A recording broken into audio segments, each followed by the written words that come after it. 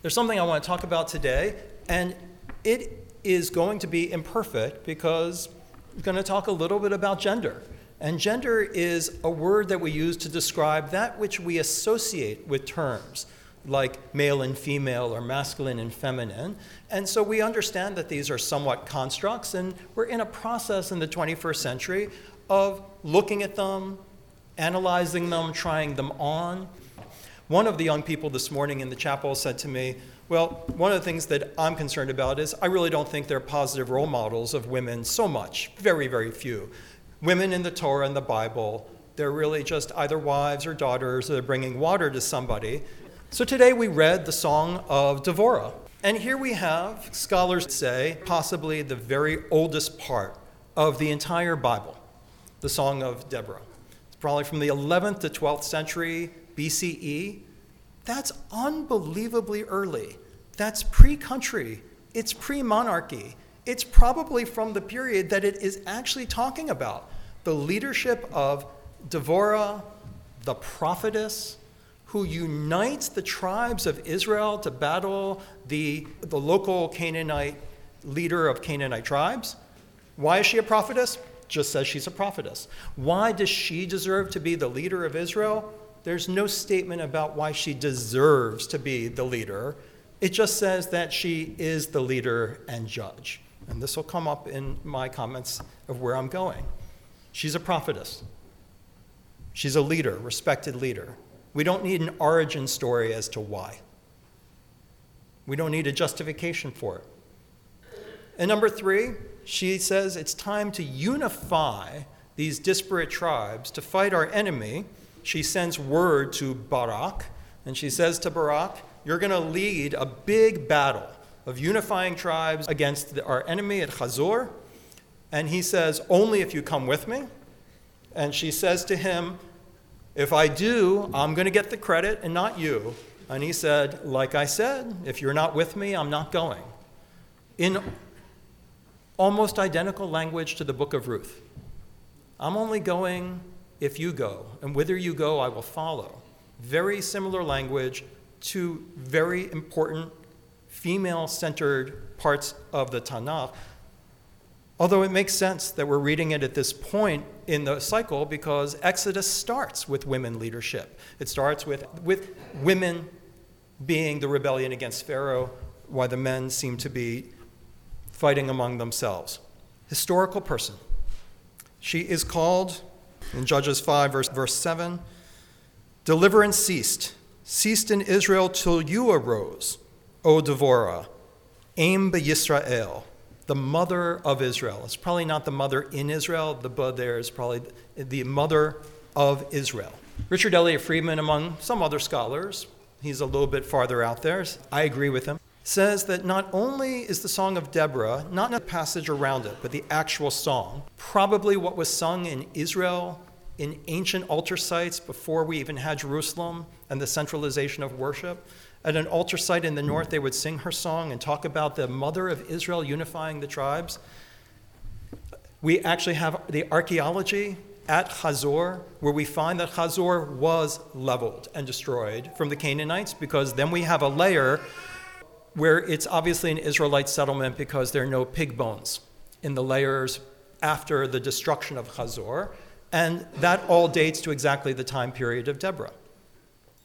We have the Moabite stone, the Mesha Stela. Mesha Stela is probably one of the 2 or 3 most famous inscriptions from that time period, and it describes the Moabite king Mesha having a victory against the people of Israel. And as with these carvings on monuments, there are missing words, and Richard Elliott Friedman thinks the word mother is actually what we have, like one letter there. And he thinks there's a reference on the Mesha stone to Deborah as the mother of Israel. Not her name, but we went up against the Israelites. And we went up against, and there's a chalky part, Israel, and he thinks it's the mother of Israel. So we don't have a founding father, we have a founding mother. The mother of Israel, historical. The unifier of the tribes. Prophetess, leader, goes into battle. Is she the great leader in the battle? Is Barak? Doesn't matter. Doesn't say. They're not interested either way. Goes in unified. defeats them, and then reigns in Israel for like 40 years, reigns as the leader. Caught my eye this week a piece from an actress about her life as an actress in America. She has now ended up creating and starring for the last several years in a sci-fi show that I've never seen. I really should. It's called The O Something. Her name is Brit Marling. So she wrote this in the New York Times Magazine about her life. She talked about the fact that she, after college, became an investment banker, but decided that she wanted to be an actress because in the acting that she had done, I was drawn to acting because I felt it would allow me to become the whole embodied person I remembered being in childhood. By playing the different parts, I could imagine freely, listen deeply, and feel wholeheartedly. She went to Hollywood and found that most of the parts that she was trying out for were horror films where she would be playing someone who would be murdered very quickly. Most of those parts are described as either robot person, girl in red sweater with large chest, or thin, beautiful, and Dave's wife. She decided that she was maybe going to have to write her own stuff, and she said she went to the library, took out movies, and started watching movies with strong female leads like The Big Heat, and Chinatown, and Thelma and Louise. And she says that she was overwhelmed by the fact that in a number of these dramatic narratives that feature strong female characters, they end up being murdered. Our narratives tell us that women are objects and objects are disposable, so we're always objectified and then often disposed of. There are centuries of trial and error inside the hero's journey in which a young man is called to adventure, challenged by trials, faces a climactic battle, and emerges victorious, changed, and now a hero. And while there are a few narrative patterns for the adventures of girls, Alice in Wonderland, The Wizard of Oz, those are few and far between, and for adult women even less so.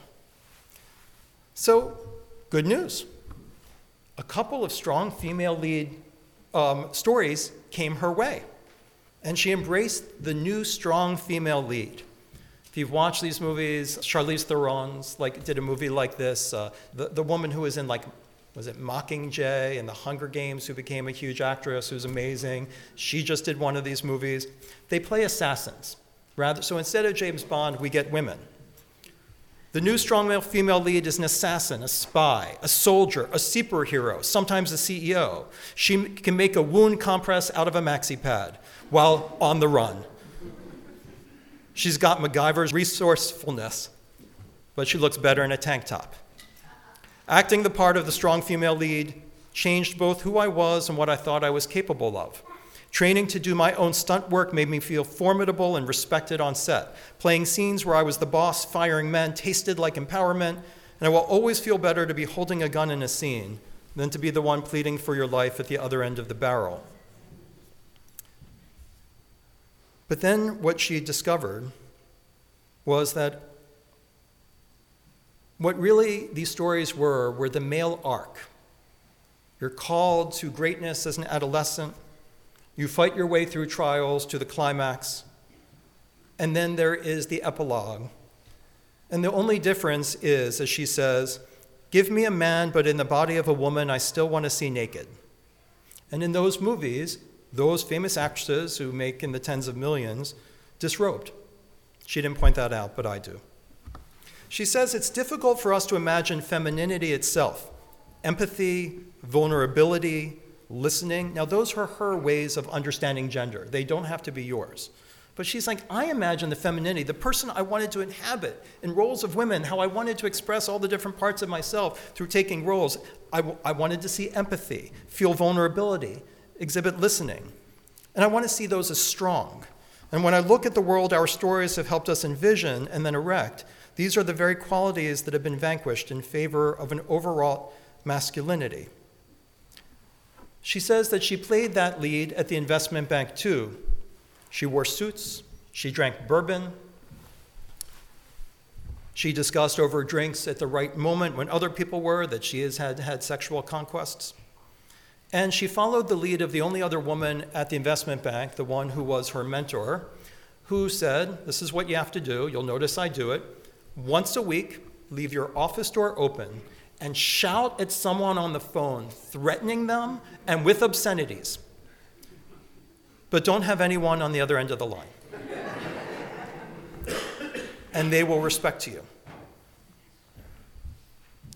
How do we evolve, she says, beyond the limitations and binaries like masculine and feminine present in the first place? She said her saving grace was in 2014 when she encountered a book by Octavia Butler called Parable of the Sower, which I don't know.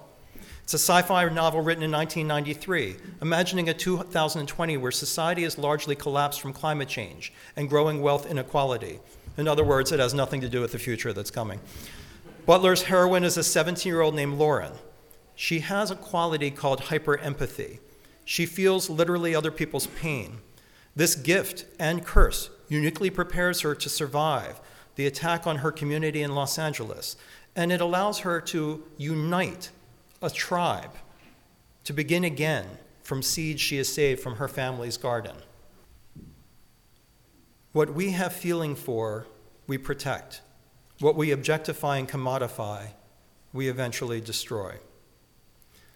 I don't want to be that dead girl or Dave's wife, she writes, but I don't want to be a strong female lead either if my power is defined largely by my violence and domination, by conquest and colonization.